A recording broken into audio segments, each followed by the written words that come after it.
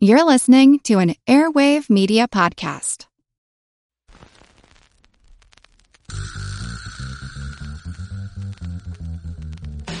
Her Money is supported by Fidelity Investments. Together, we're here to empower, educate, and encourage women to start talking about money.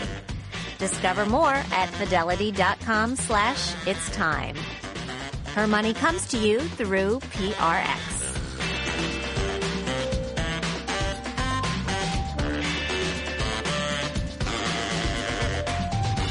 Hi, it's Jean Chatzky, and welcome to a very special episode of Her Money. We had the opportunity to record this show live from San Diego from a convention called FinCon, which is essentially an annual gathering, gets larger by the year, of financial bloggers, financial journalists, money nerds of all shapes and sizes. And so without further ado, live from San Diego, it's Her Money. Let's start off making some magic. We're going to do something we haven't done at FinCon ever before. Usually from the big stage, we have awesome speakers, and we certainly have awesome speakers this weekend, but we've never done what we talked about with making the actual magic right here on the stage, and we're very excited to do that today. So our first big idea of FinCon 2016's main stage is going to come to us from a person that you know because you see her on TV as the Today Show money editor. I wonder who that might be. She also is a person who's written best-selling books that you may have read. She has a hit new podcast called Her Money, which I'm sure that you subscribe to and that you know all about. But if not, you're going to get it right now. Ladies and gentlemen, please help me welcome Jean Chatzky. We are so thrilled to be here with all of you in San Diego. And I just have to say, I was at FinCon 3 years ago. How many of you were at FinCon 3 years ago? Yeah, right? There were about 400 people at FinCon 3 years ago. There are 1,200 people at FinCon this year, so give it up for PT. Amazing, amazing. I just want to tell you all a few things about Her Money as we kick it off. We are, as our name indicates, a podcast for women, by women, but we are hearing from our listeners that we've got a lot of men who are coming along for the ride. And just for the record, we are very, very glad to have you. We've been talking about money as the window to life. We've talked about money and happiness with Gretchen Rubin. We've talked about money and sleep with Ariana Huffington. We've talked this week with Laura Vanderkam, who is a productivity expert, about how to make more out of the 168 hours that we all get in the week. And we have some men who've come along as well. Ron Lieber stopped by our New York studio to talk about how to raise kids who were the opposite of spoiled. We spent some time with Dave Ramsey and his daughter Rachel Cruz in Nashville at Financial Peace headquarters. And we could do none of this without the sponsorship and the support of Fidelity Investments. Fidelity is a company led by very enterprising and talented women, including Alexandra Tossig, who leads the women's division. She's here today. Alexandra, just thank you so much for your support. So when PT and I put our heads together to kick off this live podcast, we decided that we were going to shine a light on some of the newest and most exciting women talking about money today. And so although typically in an episode of Her Money you'll get one guest, today you're going to get two. And then we're going to do something a little new and a little different, and I'm going to tell you about it now just so you can be prepared. We're going to take some financial confessions from the audience. My father was a college professor, and he used to say, if I don't get any volunteers, I am not above calling on people. So just be ready for that. The first guest I want to invite to the stage is Sarah Lee Kane. Sarah is the woman behind the blog High-Fiving Dollars. Please join me, Sarah.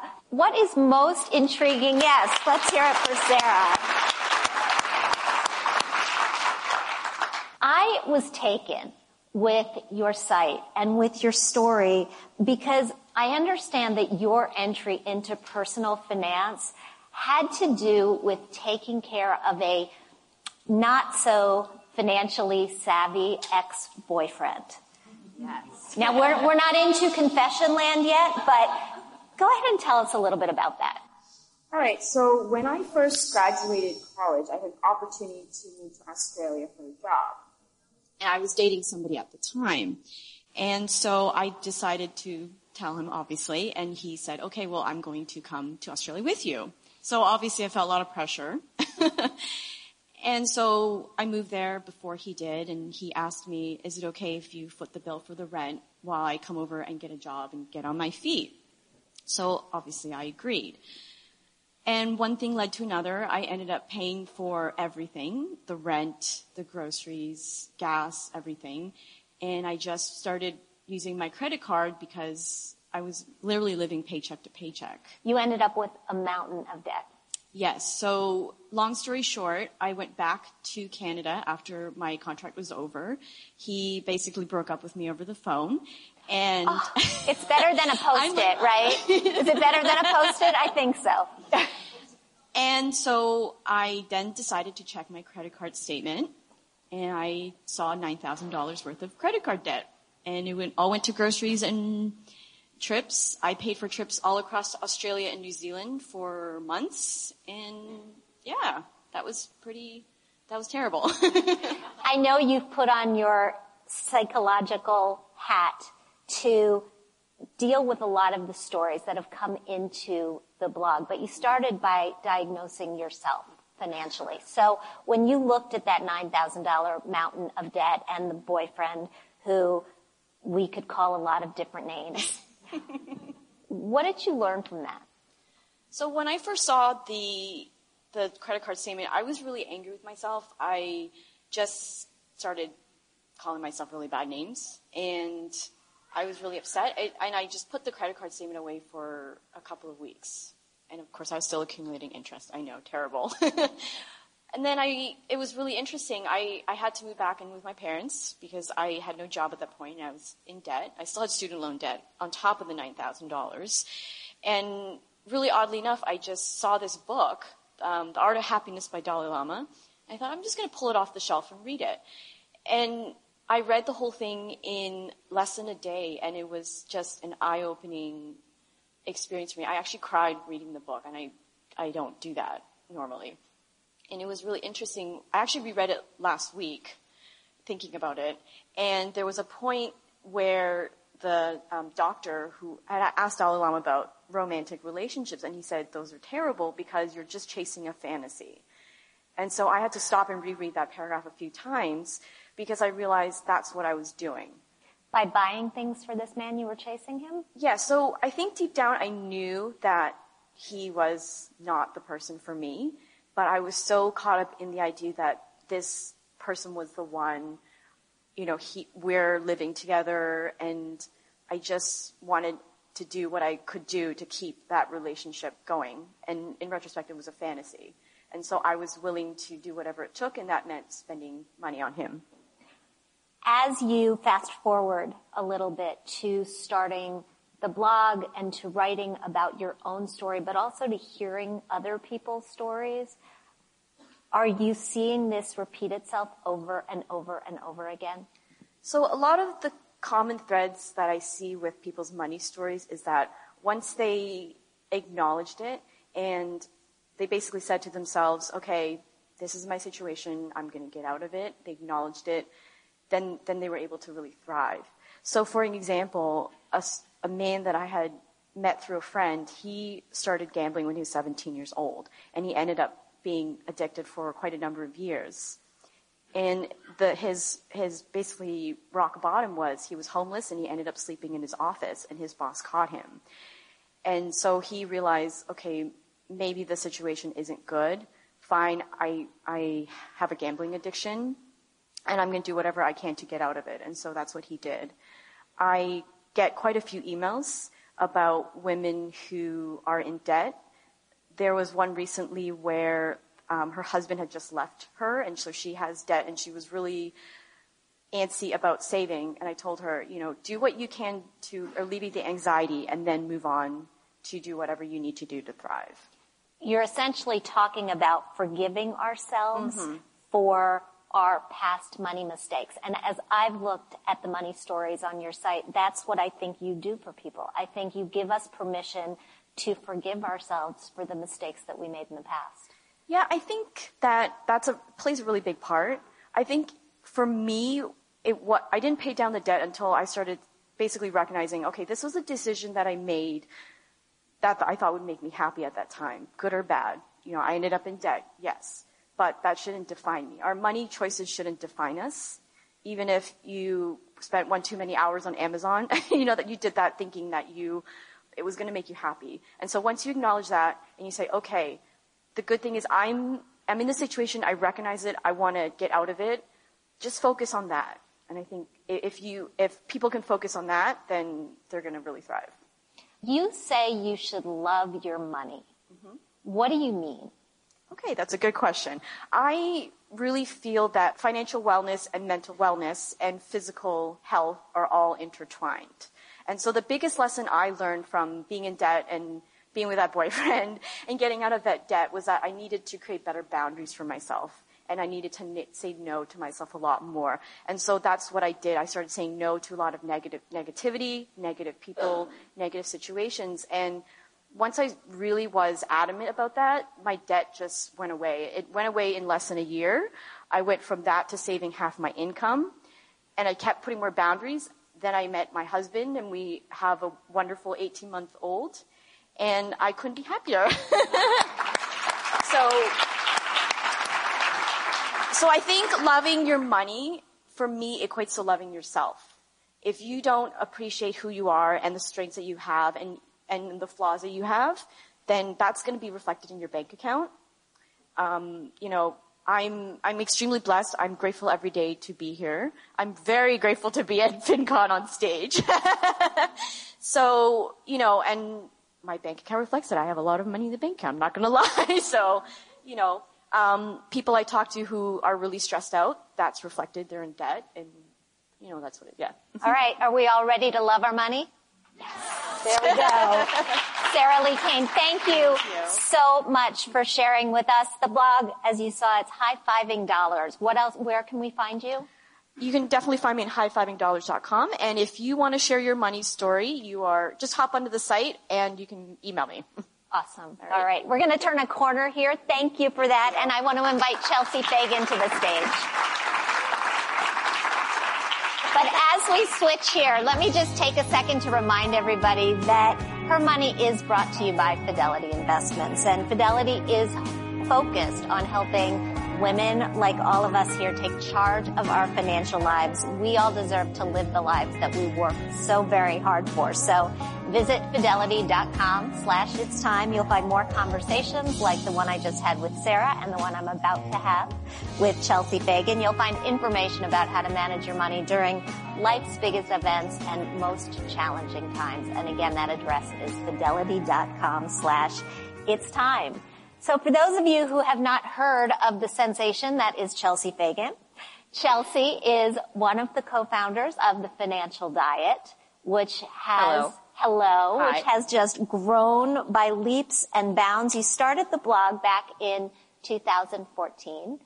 Yes, I did. And you said nobody could have been worse with money than you were at the time. So I think a lot of us would probably argue with that because we all feel like nobody could have been worse with money. I'm seeing all these nods. Nobody could have been worse with money than we were when we started. But what do you mean? So, to be perfectly honest, I wasn't, when I started it in 2014, I wasn't as bad as I had been. I had a salary job. I had a partner who sort of required me to be a bit normal. So I wasn't at that point. But prior to that, for at least from, let's say the ages of 17 to 22, I was decimated credit score. I got arrested because I had suspended tags from not paying things and driving on a suspended license. She says arrested like it's just, I took the dog for a walk. I got arrested. Well, it sounds crazier than it was. They pulled me over and they were like, you know why we're pulling you. And I'm I tried to pretend like I didn't, and then they were like, you have to come with us. They didn't actually put the cuffs on me, but we're arresting you. So they put me in the car. Great. I am so glad not to be your mother. My parents, bless them, they really had to put up with a lot. But so, and then I would take out credit cards, max them out, and then like throw them away and be like, well, that was fun, and had no intention. I was getting like collection notices, court summonses. My dad used to get piles of mail delivered to the house that were like, he was like, at a certain point, I just stopped looking at them. I just put it in like a black box and was like, well, hopefully Chelsea makes it out okay. And I did, but so that's where I was with money. Okay. How did you turn it around? Well, so when I was 22, I dropped out of school because I got a full-time job with a salary, obviously, and it was the first time that I had regular money, and I felt like I could pay off my debts. I had like a defaulted credit card that was like what was really ruining my credit score and holding me back. So I called up the, collection agency and worked it out with them. And that was the first time I'd ever paid something off. And at that time, I also, I had my job. I had I sold a book at that time. So it was like I had money for the first time, and I saved money for the first time, which felt so exciting. And then by 2014, I was living a life that felt quite adult in every other way. I had a job I loved. I had a partner I loved. I had an apartment I loved, but I still didn't have a budget. And I was like, well, the last thing is clearly I have to become good with money. So I started a Tumblr called The Financial Diet. And mostly because I already had a platform, it sort of took off, and Lauren emailed me, as you all see. And it's the best email you could ever dream of. It's an amazing email. Lauren is here as well. Just wave, Lauren. Our designer, my partner, everything. Fabulous. So the Financial Diet is a place where people come and talk about money, and you really are out there advocating that we really should be talking more about money. Why do you feel it's so important? Well, to be clear, we really direct our editorial to people who, like me, are sort of allergic to talking about money, would never seek it out, would never talk about it. Our approach to money is not a really sort of like hardcore technical logistical approach. It's very much speaking about money in a narrative way, in an editorial way. So our view is that if we can get, and our audience is that example, if we can get a large number of people who would never like Google what is a stock to talk about money, then that's like a huge victory, because unfortunately a lot of the information out there, you sort of have to already want to look it up. There's no like smooth entree into the world of talking about it. So we talk about subjects that are, sort of more fun and accessible. But you told me that you've lost friends by doing this. Yeah. So take us through that a little bit. I didn't lose my best friends, but I lost especially acquaintances. To be perfectly honest, I lost the acquaintances, the friendly professional acquaintances I had who had a lot of money that they didn't want to talk about. In New York, I live in New York. If you live in New York, you know a lot of people whose parents pay their rent and they're 30, or they pay part of it, or they have a source of money that they are clearly playing down. Right.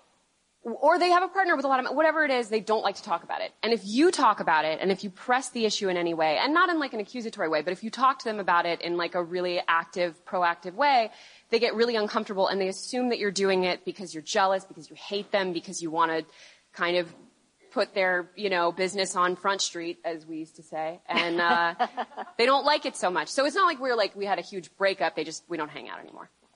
So what is just the right amount? Where's the Goldilocks scenario in financial conversation where you can have it and benefit from it, but not necessarily piss people off?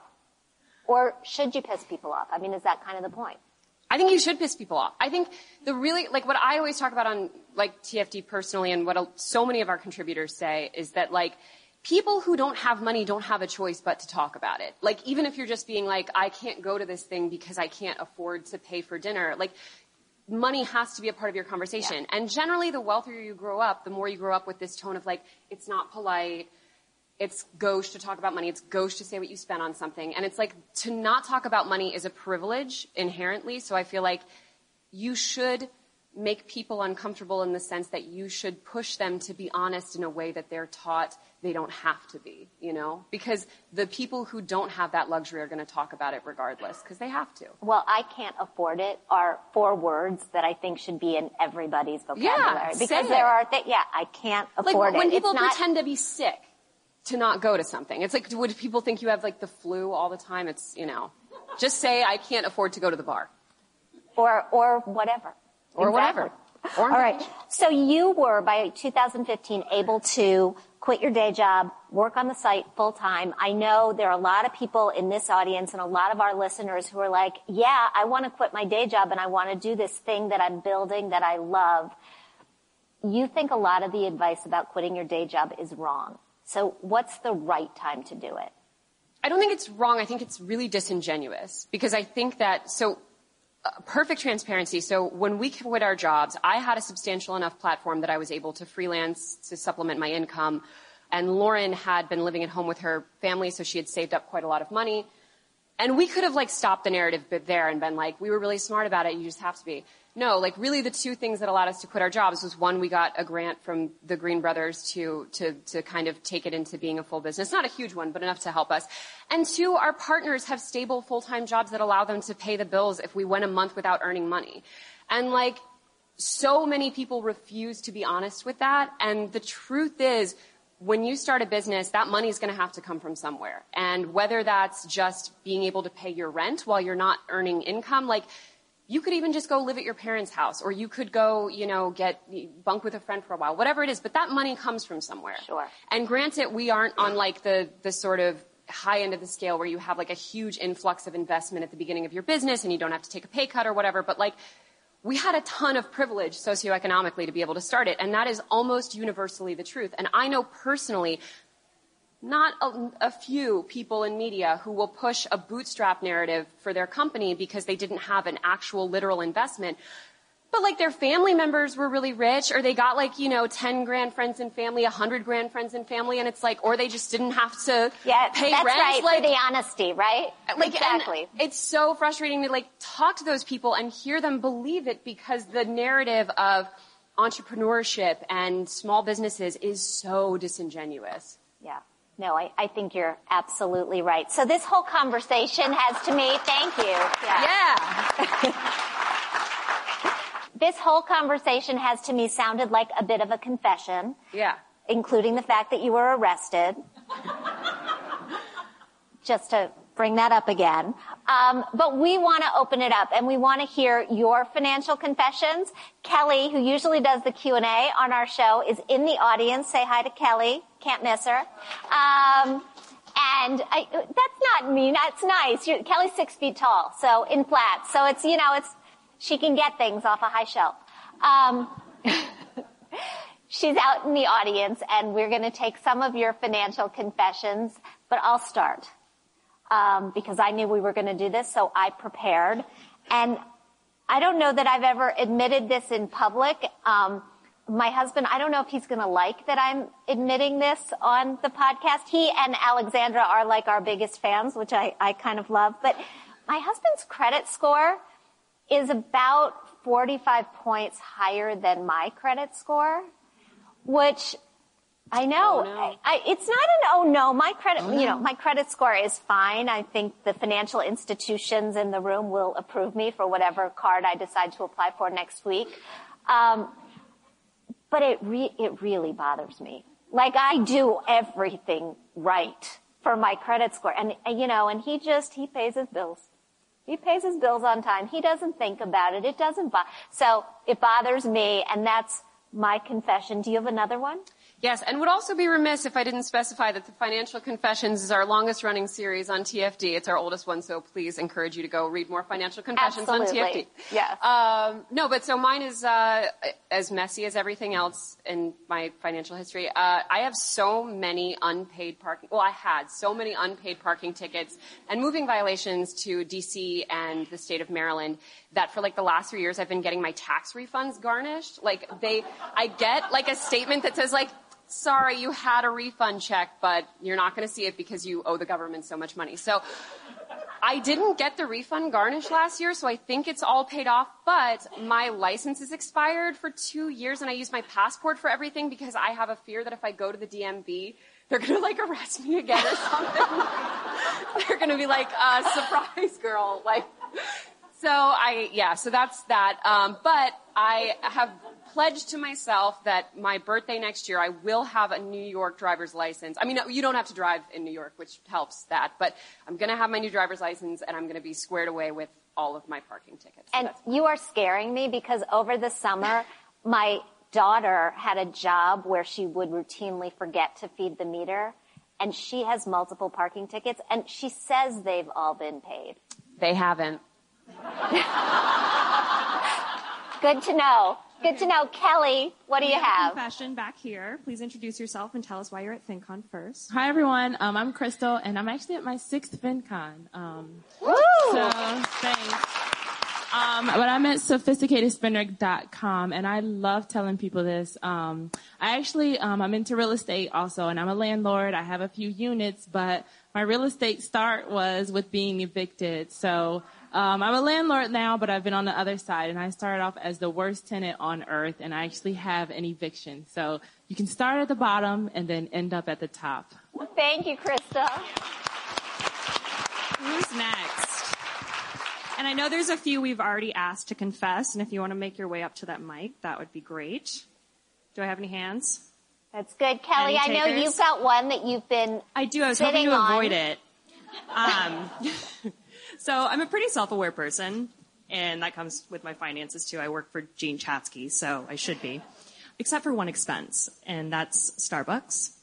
And I checked this morning for the first time how much I've spent to date for this year, and it's just under $1,000. I know. I'm not proud of it, and there's one right next to my seat, too. I have a problem, and I am grateful for this opportunity to come clean about it. And you're getting a Keurig for Christmas. I know. No, from me. Thank you. You're not the only one with the Starbucks problem, so yes. Erin Chase from $5 Dinners, and my financial confession goes way back, and it is that right out of college, I moved overseas to do mission work, and I was paid in Dominican pesos. So I used Dominican pesos. So for 6 years, I didn't have any retirement happening. And so now those are obviously the most important years to get your retirement, funds going. So now I'm working my tail off to sort of refill those. So that's my financial confession. Thank you, Erin. Coming to you. Hi, my name's David Otten, and I'm the host of Queer Money. And my confession is, although I've been a quote-unquote financial expert for the last few years, after paying off $51,000 in credit card debt, I still struggle with budget creep. I do my budget every month. I check it on a regular basis, but I still watch those numbers go up from time to time. And I have to remember that it's just keeping track and reminding myself that my budget is there to tell me yes rather than no, and not getting depressed when it tells me I'm not saying the right yeses. Thank you. Gosh, I think I can relate to that so much. I think that feels very real. Thank you, David. Do we have any others? Yes. My name is John, and I'm with the Consumer Financial Protection Bureau. I manage a digital media team. So my confession is that when I finished college, I had a lot of student loan debt and also credit card debt, and I ended up living very frugally for like a year and a half. I didn't have like a coffee table. I didn't have my TV was sitting on a cardboard box, and because of that, a lot of people I dated when they came to visit, they stopped dating me. This was like for about a year and a half. But because of that, I saved a ton of money over time, and I bought 2 condos since. So it's things worked out fine. So. Silver lining. Way to go. Yes. I love this. I think we've got time for just one more. So go ahead. Wow. So this is challenging. I'm excited and very apprehensive because, Chelsea, you're so willing to be so outspoken and, Thank you. So out of necessity. Yeah. You can actually look up my record, so I don't really have a lot of options in that regard. My money confession has to do with the privilege you spoke about.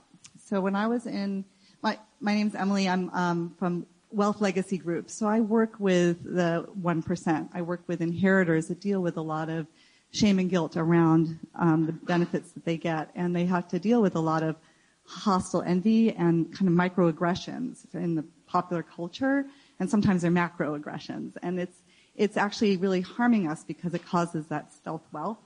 And when I was in social work school, I experienced it because I needed a car to drive from Dallas to Arlington, and my stepmother said, "Oh, my lease is coming up from my Lexus. Why don't I purchase it and give it to you?" And I was, no, I can't park a Lexus in the parking lot of the social work school.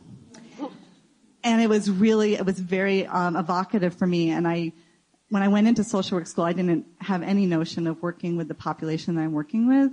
And it's been an extraordinary experience to really honor their journey as well, and to really look at, wow, we all have, whatever level we have our own issues with it. And it's a way to be able to have more compassion in that interaction. So thank you for letting me share it. Thank you. Thank you.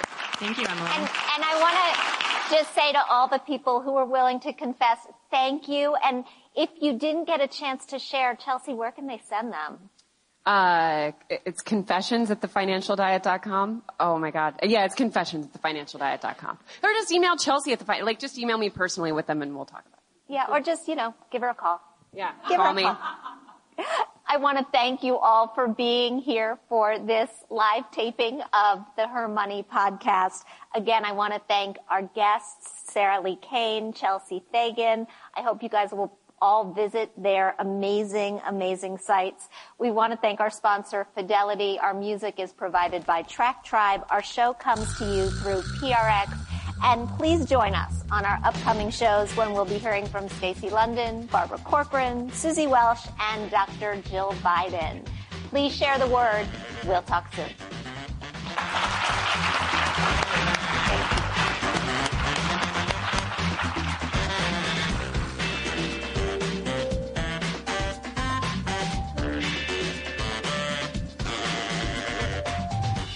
Gene Chatsky, everyone.